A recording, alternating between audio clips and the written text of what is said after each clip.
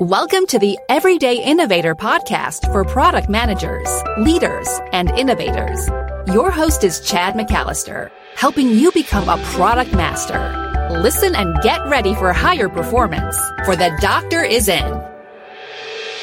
Hi, this is Chad, and this is where product leaders and managers become product masters, gaining practical knowledge, influence, and confidence so you'll create products customers love. And I'm delighted to welcome you to our 300th episode. The podcast started in January 2015, and we have not missed a week since then. Thank you so much for listening and for sharing it with others. The purpose of this podcast has not changed. It's to better equip product managers and leaders for more success for themselves in the organizations and with customers. Some everyday innovators have shared how listening has helped them. That includes doubling their salary, finding a new job after not interviewing for many years, moving to a different industry, gaining a better appreciation of customers, and much more. To mark the 300th episode, I asked past guest Steve Johnson to join me for a completely unscripted, off-the-cuff discussion. We had no specific topic or questions in mind, and the result is a free-flowing discussion about changes with product management that we are seeing and changes that we would like to make in organizations. I hope you enjoy it as much as we did making it. Also, remember, if you do hear something you want to go back to, we write a detailed summary of all that we talk about. We also write an action guide for you. That's a one-page PDF to help you take some of the key concepts that you hear and put them into action right away. Both of those resources are at theeverydayinnovator.com/300. They're there for you to download. Hope you go check it out. Now, on to this free-flowing discussion. Steve, thanks so much for joining the Everyday Innovator podcast. This is our 300th episode, and I thought you've been on the podcast a few times, but we always have these very good discussions, and most of the time when you and I are just talking, we tell each other, gosh, we should have been recording this. This would have been helpful. And that's what we're going to do for this episode. So this is completely unscripted. I did my very best to resist even letting my brain think about questions that we might ask each other. So we can just kind of see where this goes. But we're talking to product managers on the topics of product management, innovation, leadership, whatever that happens to be. So how you doing? Fair enough. I'm good. Thank you. Excellent. So before you did your intro there, we were just getting ready to talk about, the state of the business. This has been an interesting year for business. And at the beginning of the year, it was just like everybody was in a panic. And I think many people still are. And, I can't even fathom going to an airport or going to a public outing for that matter. So I've really been in my cage as much as anybody has, I suppose. But in the last couple of months, I've started getting calls again from people saying, you know what, we've kind of figured out that this is not going away soon. And, I hear we've decided we really need a product management function in our organization. I'm seeing a lot of folks that were formerly like IT oriented that are saying, we realize now that project management needs to be changed over to product management. Maybe it's not changed, but the thing with projects is projects finish. If you build a bridge, you build a bridge and you're done building the bridge. Nobody says, hey, can I have an enhancement request to the bridge? Although, there is, maintenance, I suppose, but it's a little paint every now and then. Yeah. But in the case of software or a software implementation, once you get done with the initial implementation, there's 50 or 100 or 1,000 enhancement requests. Even if you're using a third-party product, I need this report or this group of people needs to be added to the distribution. So my IT friends are saying, we're kind of embracing this whole product management as a repeatable function, a systematic function to managing things across the life cycle. Yeah. The other thing I'm getting is a lot of people who are saying, as I said, this isn't going away anytime soon. So we really need to optimize our team. And one of the words that keeps coming up that I really kind of like in a kind of a dark sort of way is chaos. Development has gone agile, which seems to be generally good for most organizations, and yet it's caused chaos in product management. And, I want to talk some while we're together about these, what I'm seeing as shifts in roles, right? But it's amazing when I talk to people. I had a couple of interviews yesterday, and they were like, we don't really know what artifacts we need to get from here to there. Okay. Right? So they're talking to me about, how do we put together a process that's right-sized for our business? Some of the things that they've seen, and large companies seem to really embrace SAFe, for instance. Mm-hmm. Small companies really seem to embrace Scrum, and that's great, but that's within development. What about the stuff that's before and after? Right. Like customer discovery and understanding what markets you want to serve, and some of the more traditional product management stuff. And so most of my conversations are around that. Like they always say, we don't, none of my, well, this is a fairly common theme. None of my product managers have any formal training. Mm-hmm. And what they do have is a hodgepodge. I read this article, I watched this YouTube, I did a webinar, and the team has a whole bunch of different ideas of what product management is and what the artifacts should be. And it's hugely confusing to the leadership team when when 3 product managers come to a board meeting with 3 different roadmaps written in 3 different programs. I prefer PowerPoint, you prefer Excel, the other person prefers, ProdPad or, right. One of the other great tools that are out there. And the executives are like, it takes me 10 minutes just to figure out what I'm looking at. Right. Yeah. And so chaos seems to be a word that really resonates with people. Okay. So a lot of things that I want to pick up on. One, I've also have found this, regardless of the pandemic issues, the shift in people in IT, people developing products internally, thinking much more in terms of product and not just, here's an app that we need to throw over the wall and, someone will figure out how to maintain it.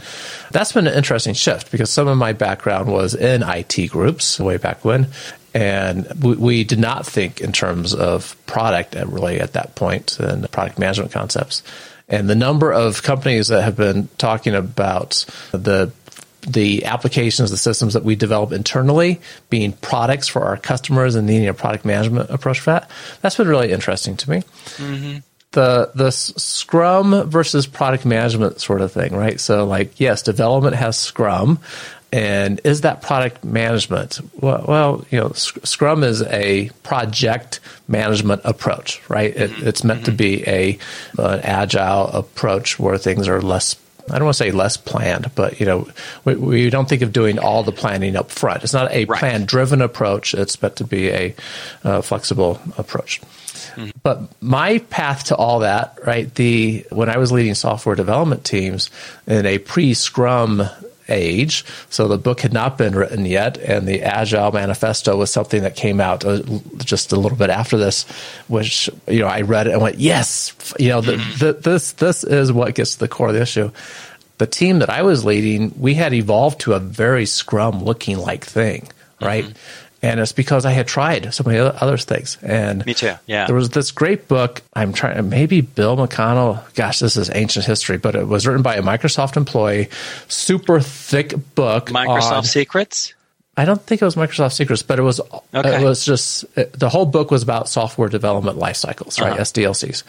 And full of different approaches and what, his kind of favorite approach, I may be remembering this wrong, but I remember rapid application prototyping was kind of a favorite approach.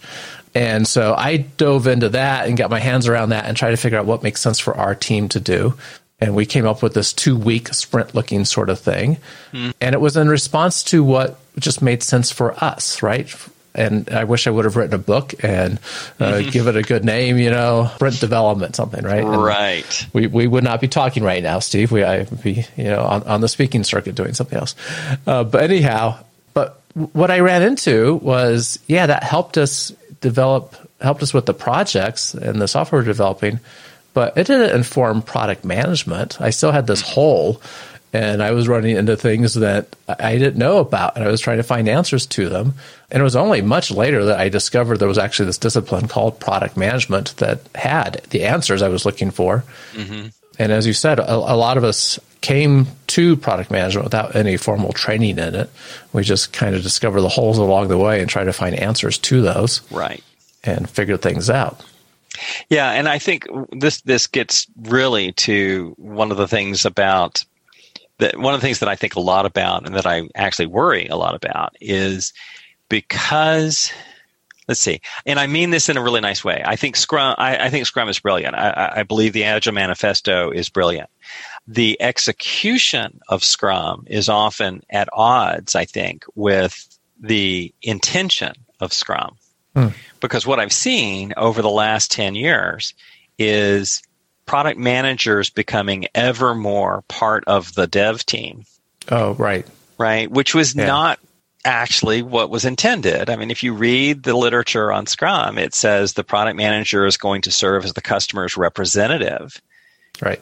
And focus on business. And yet, a conversation I had this week, they were talking about, well, we reorder the backlog depending on what skills are available on the team and who's got bandwidth. And I'm like, when did you stop being a product manager and start being a development manager? So this is a really important topic I want to hit on because it's come up a few times for me lately. There's all these agile driven, right? They're aligned with the agile community.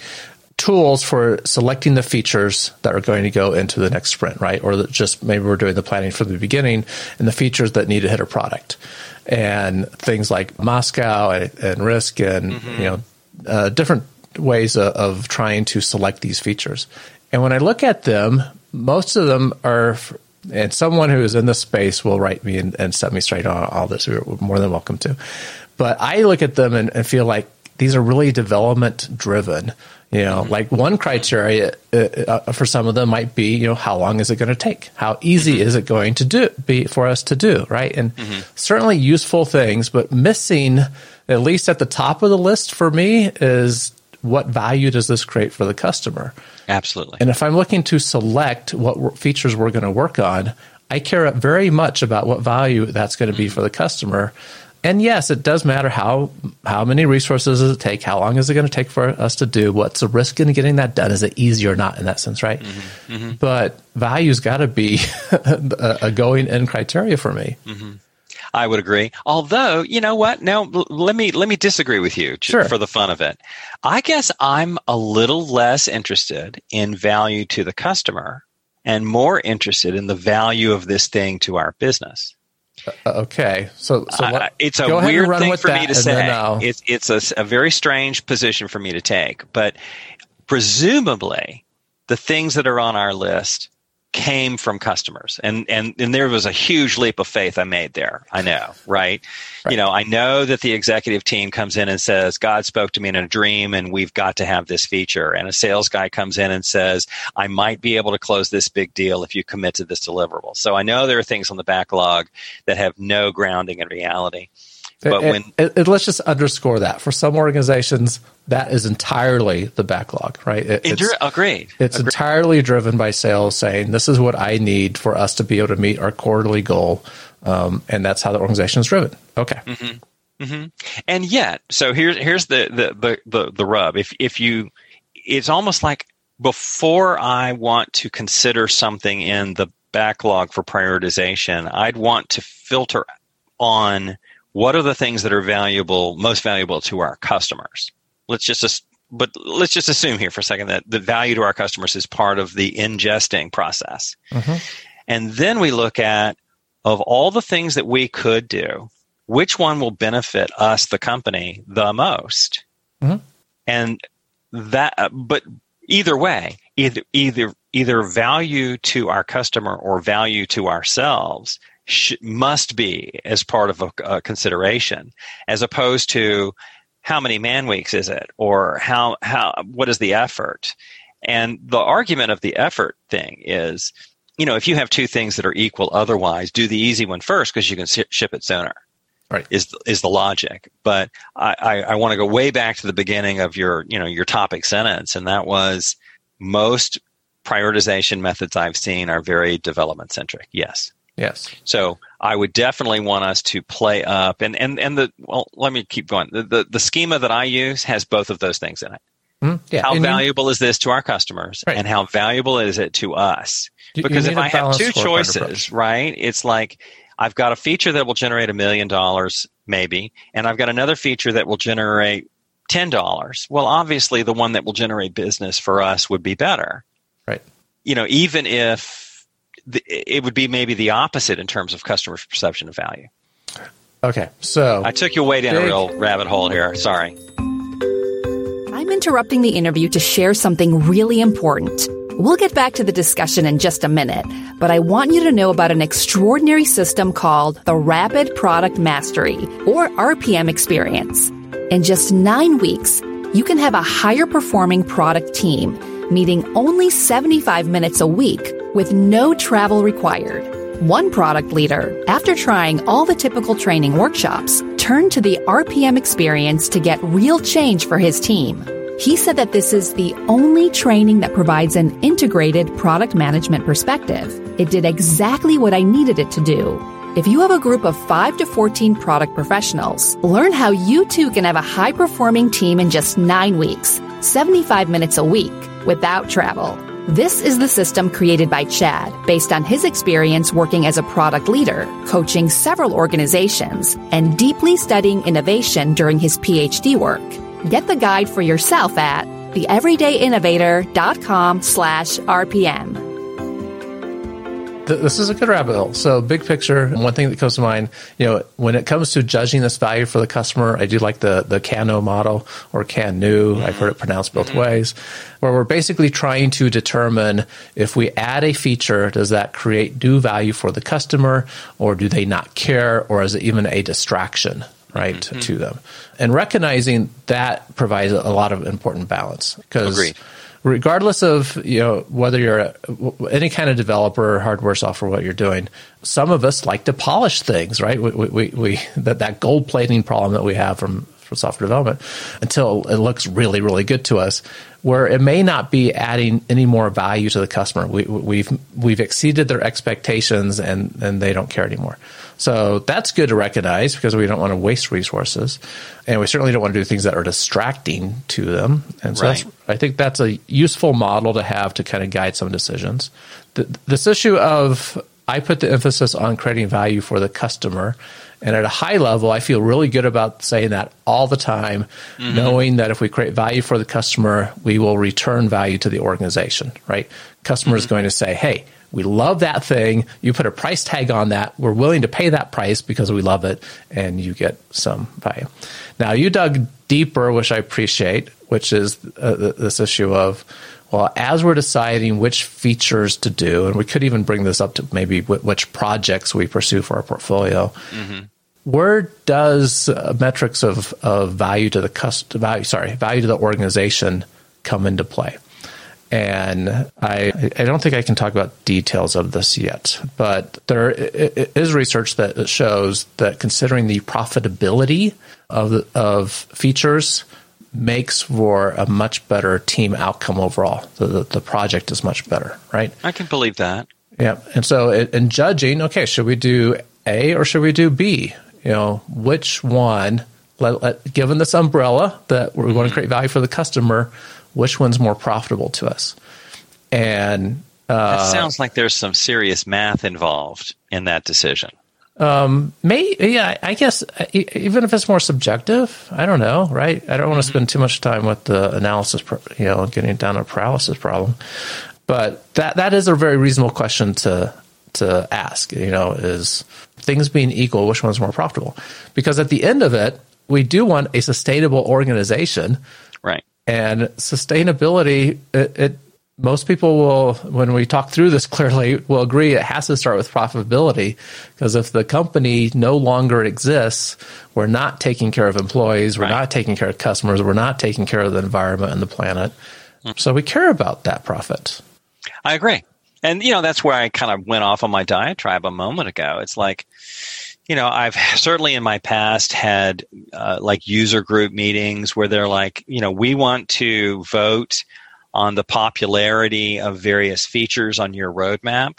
And, I'm like, there are games, right? There's like, here's $100, spend it on the features you want. But I often feel that in the past, I've gotten a lot of requests of things that they say, we're not willing to pay extra for this. We just want it at, in the next time you get a chance to Right. build something, right? As opposed to looking at things saying, well, this one thing could generate a lot of revenue for us. Mm-hmm. Going, for instance, taking our product into a whole new market. Right. Our existing customers will resist that. They won't explicitly, but they're like, we don't want you, we couldn't care less if you add this feature that helps me appeal to a new market. They want all of the investment to go on things that they care about. Right. Yeah. And they may view that as, you're going to dilute the service to us by pursuing that new thing. Right. And frankly, they're probably right. Probably right. So, well, remember at the beginning of this year, Zoom woke up one day and found out that every teacher in America was trying to use Zoom, which it was Right. never intended for. And over the next few weeks, they're like, okay, wait, we've got to put in all sorts of security and protection and passwords because people have been doing bad things in Zoom sessions with teachers. Yep. And I find all of them irritating. I didn't need any of that. I didn't have people jumping in on my sessions and sharing screens that they shouldn't be sharing. So they've gone into a whole new market segment by accident, really. It's not that they targeted teachers. It's that teachers said, well, this looks like a really good tool and it's something affordable, right? And so they built a whole bunch of stuff for teachers that actually distract me or annoy me. They're now making it a password mandatory. And I'm Right. like, I don't need that. But I understand that they do. Right. So, yeah, unfortunately, I understand that all too well because I was conducting a very important meeting with the customer, and there were 15 of us in the Zoom meeting, and we got Zoom bombed. oh, did you? And it was exceptionally embarrassing, and I started using passwords optionally at that point, and then now Zoom requires them. So Yeah. that was interesting. So in the case of adding passwords, that generated no extra revenue for Zoom, Right. right? However, it increased And an customer annoyance for satisfaction. a lot of customers. Indeed. But those that had problems, we appreciated it. Yep. Indeed. So if they had a choice of doing that or doing something else, probably given their prioritization at the time, it's like, well, we've got to deal with our Net Promoter Score. We've got to deal with, kids and teachers and all that. So we have to do it for the good of humanity. Yep. But how many things are on their roadmap right now going, waiting for security phase to be done so that we can, for instance, I'd love to have a way of having our pictures in Zoom be larger and our slides be smaller. That'd be a super feature so that I don't have to constantly be switching from full screen to slide screen to camera screen, whatever. But, they're not going to do that until they got the security thing worked out. Right. Yeah, I have learned a lot more about Zoom than I ever expected and need to know to try to make things work better. I will give Zoom huge credit. You and I have been using it for a long time, right? And I was very happy user, yes. I was an early adopter when they were first coming out, and paid attention to kind of the pedigree, right, where they came from, and like, okay, these people are going to maybe get this right, because you and I have used all the web conferencing type collaboration tools. And as I like to say, Zoom is the one I dislike the least. And I actually like it quite a lot. I do too. Before this, that was usually my criteria. It's like, okay, which one is going to screw up the least, and I'll use it. Hey, isn't that Apple's magic? Is they look at something where everybody says, I'm fundamentally dissatisfied. I've got this tool that, I have to use, but I'm not that thrilled about it. And then Apple comes along and says, well, what if we just did that one thing correctly? What if we created the whole product? Or what if we created something that was a little bit more elegant? And in some ways, I suppose other companies have done that as well. But I think Apple's really well known for taking something where, we're just not thrilled. It's not, we use the tool like virtually every ERP solution. You use the tool under duress. And if it wasn't horrible, wow, wouldn't that be nice? Right. Yeah. But it isn't horrible is an interesting development theme. Let's make our product so people don't say it's horrible. Right. Much better. Yes. And Zoom's ability to scale during this just has been amazing. Phenomenal. I fully expected it to break and have seen very few problems. So very good. Yeah, Apple's interesting, right? So I think many people enjoy admiring Apple, and for good reason.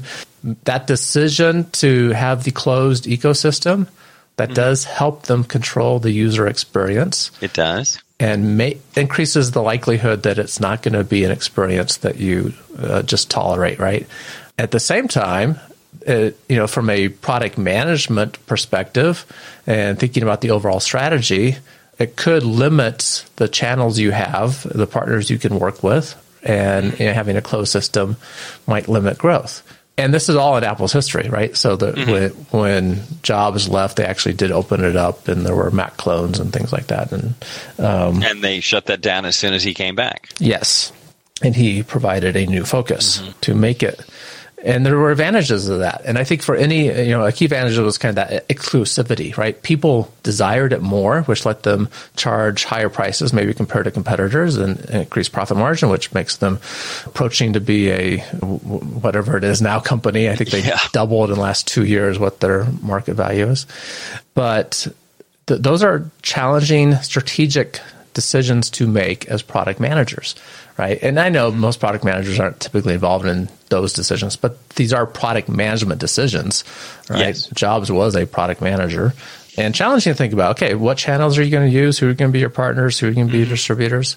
And there's some tools that I like to help with that in the beginning. One of my favorite ones is the Lean Canvas, which is inspired. So Ash Maurya made that as an inspiration from the business model canvas. And the business model canvas talks more clearly about partners and things. But I find the Lean Canvas works really well for product people because it's focused on it's focused really on creating a product, right? Who's your customer? What problem are they having? What solution you can provide? And that helps us kind of early on start thinking about some of those topics and kind of preparing people that they should be on our radar, right? And think through. But what you're describing, which I love, is now we're talking about the part of product management that development never sees. True. Right? It's all the stuff that happens beforehand. Yeah. Right. So before, in the planning work that I do with teams, before we get into backlog and features and stories and any of that nonsense, it's wait, what is this thing that we're building? Who is it for? Who is going to use it? Who is going to buy it? Where are the costs going to come from? Where's the revenue going to come from? What is the fundamental business that we're building here? Yeah. And what I find in most organizations is they actually have too many ideas. So a business canvas or a lean canvas give us a good apples to apples comparison that we can say, you know what, here are 11 things we want to do. Yeah. Let's identify which one or two we can do with the resources we have now. And then we're ready to start moving further in. You may know that I'm part of an initiative called the Quartz Framework, Quartz Open Framework. I said it wrong. The Quartz Open Framework. And it basically is just a simple planning metaphor of, before you start describing things, spend time doing discovery, spend personal face-to-face time with real people who are likely to buy your product and understand their problem.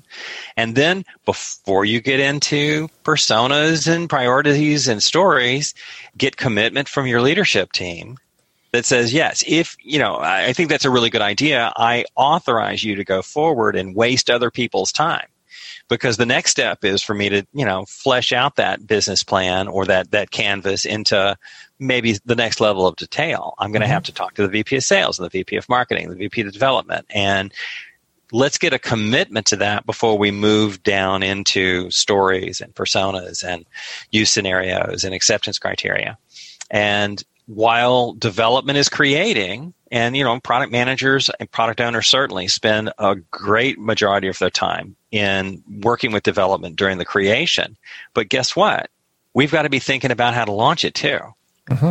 The end of development, I like to say release is the end of development, but launch is the beginning of marketing.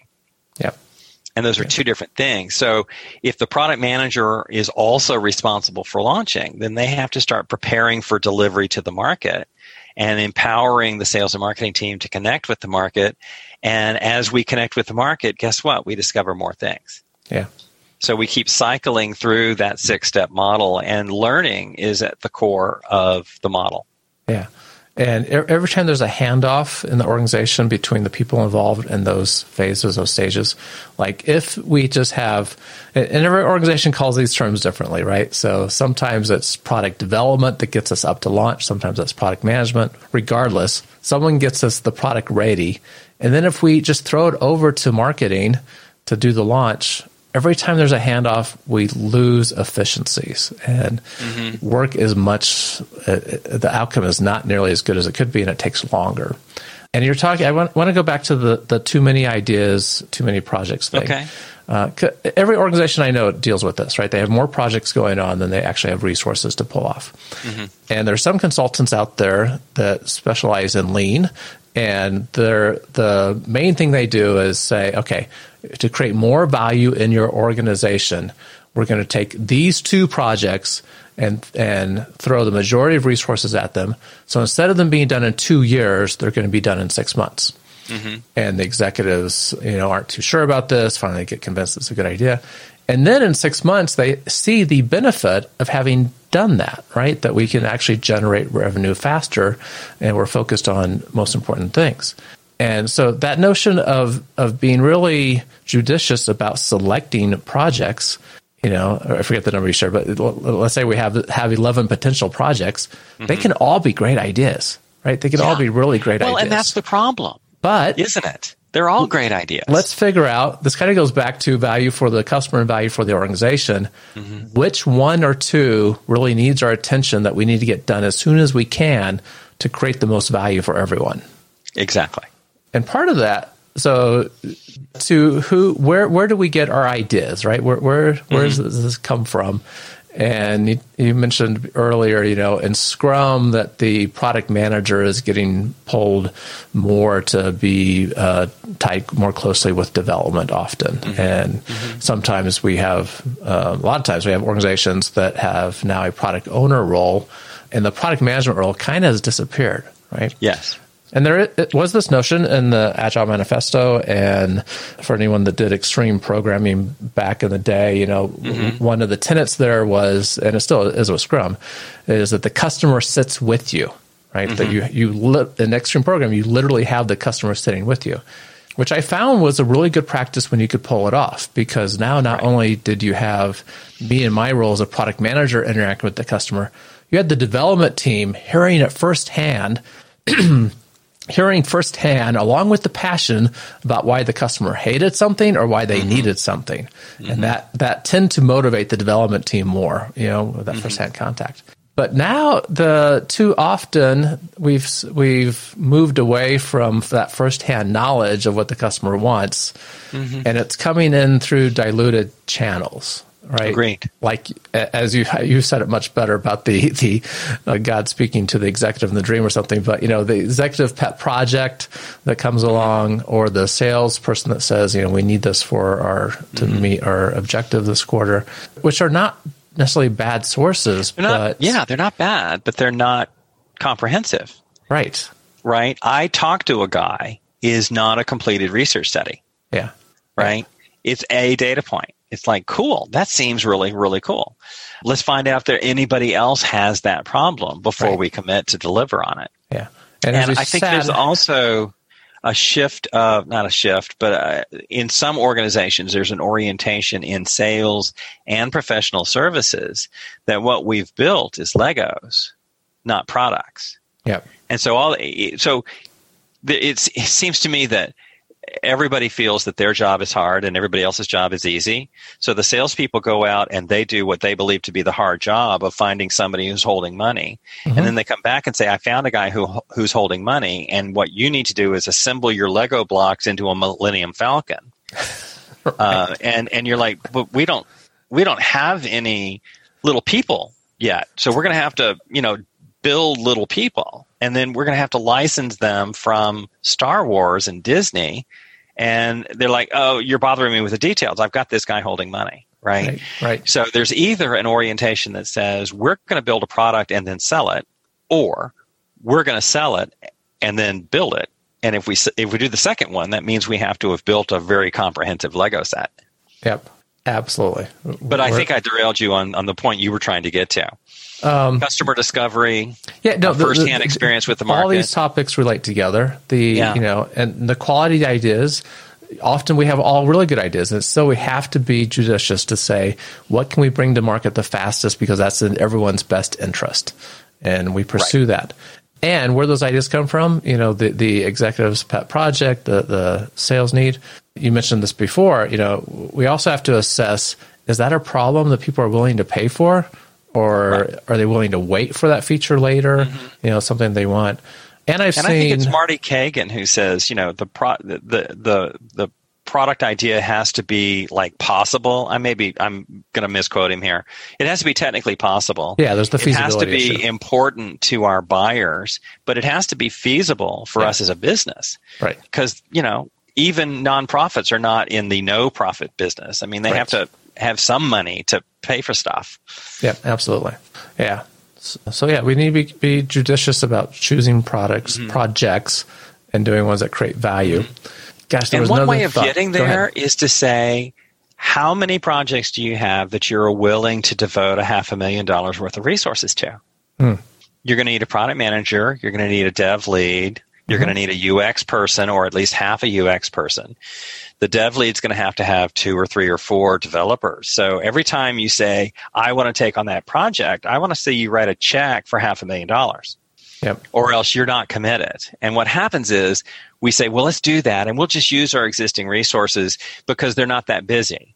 Well, except that they are. But right? They are, right. And I have a rule that I call the road mapping conundrum, which is we allocate 100% of our resources to our roadmap and then use the other 100% of our resources for special projects. I like your math. Yeah. So we do need a way, right? So we've got feedback from executives who are brilliant, who started the company. That first product was the founder's baby. Yep. Well done, right? But then the founder becomes immersed in being president, running the company. And so where do the subsequent ideas come from? Right. And I was talking to a team recently, and they said, very much made that point, and I was so delighted that the president realized it. The president said, the first idea was an accident. I came up with this thing. A lot of people bought it. I've got the tiger by the tail, but I'm so busy with the operations of this company. I need somebody else to find the next idea. Mm-hmm. And they were looking to bring in product management to do that. And so product manager, does customer discovery and says, let's go out and talk to those existing customers and see what other problems we are able to solve for them. Yeah. Because salespeople are right. It's easier to sell a second thing to a satisfied customer than it is to find a customer that you've never done business with before. And so, we need to prioritize the list of things that we're going to do. And actually, I have some techniques for that. Then we have to get that into the hands of the developers. But when we have to look beyond that as well to how are we going to get it in the hands of the salespeople and ultimately the customer. Good. Okay, so lots of other places we could go. But we should probably wrap up in a sense just to keep the time of this episode reasonable. But let me ask... Next week, a 6-hour seminar, that's right. A 6-hour podcast with Chad Unscripted with Steve and Chad continues. Okay, but let's wrap up with one question that came to my mind. Okay. If you had the magic wand, or as I have been rewatching Warehouse 13, so any Warehouse 13 fans out there, if you have the artifact that lets you just change an organization, what would be the one key thing that you would do to help improve product management in an organization? Totally off the cuff. Yeah. I wish that after all this time, I wish that it was recognized as a profession. It seems like everybody's pretty clear in what development is, and everybody's pretty clear in what sales is, except, 40%, I'm told, 40% of salespeople, or 40% of salespeople's time is creating their own marketing materials. So apparently we don't know what sales is about, right? When I was in sales, it was selling stuff we had to people who wanted to buy it. And yet we didn't have good materials, so I made my own. Right. So I'm part of the 40% of my time on creating a sales playbook.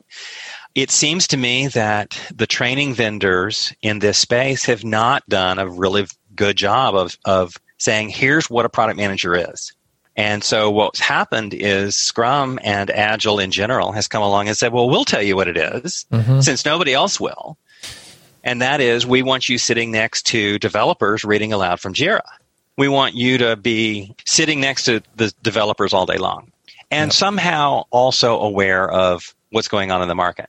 So an official foundation, you can't really get a degree in product management at the moment. If anyone, you can in a few places. It's just starting to show up, right? But it's just starting to show up. Yeah. That's what I would wish for, a professional nature or a professional definition of product management, which I would be striving for as my lifelong goal.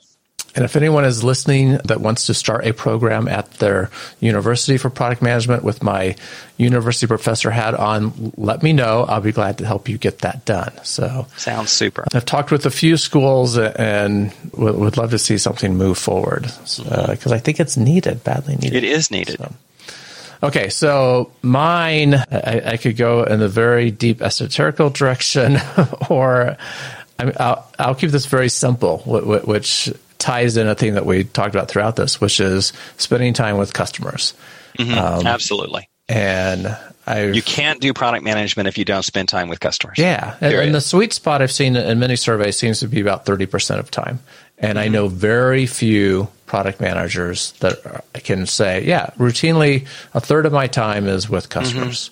And it doesn't happen. A whole day. That's more than a whole day. It's almost 2 days. Yeah, it's a lot of conversations and Zoom meetings, and when we can be back out doing observations and visiting customers, and those are all important things.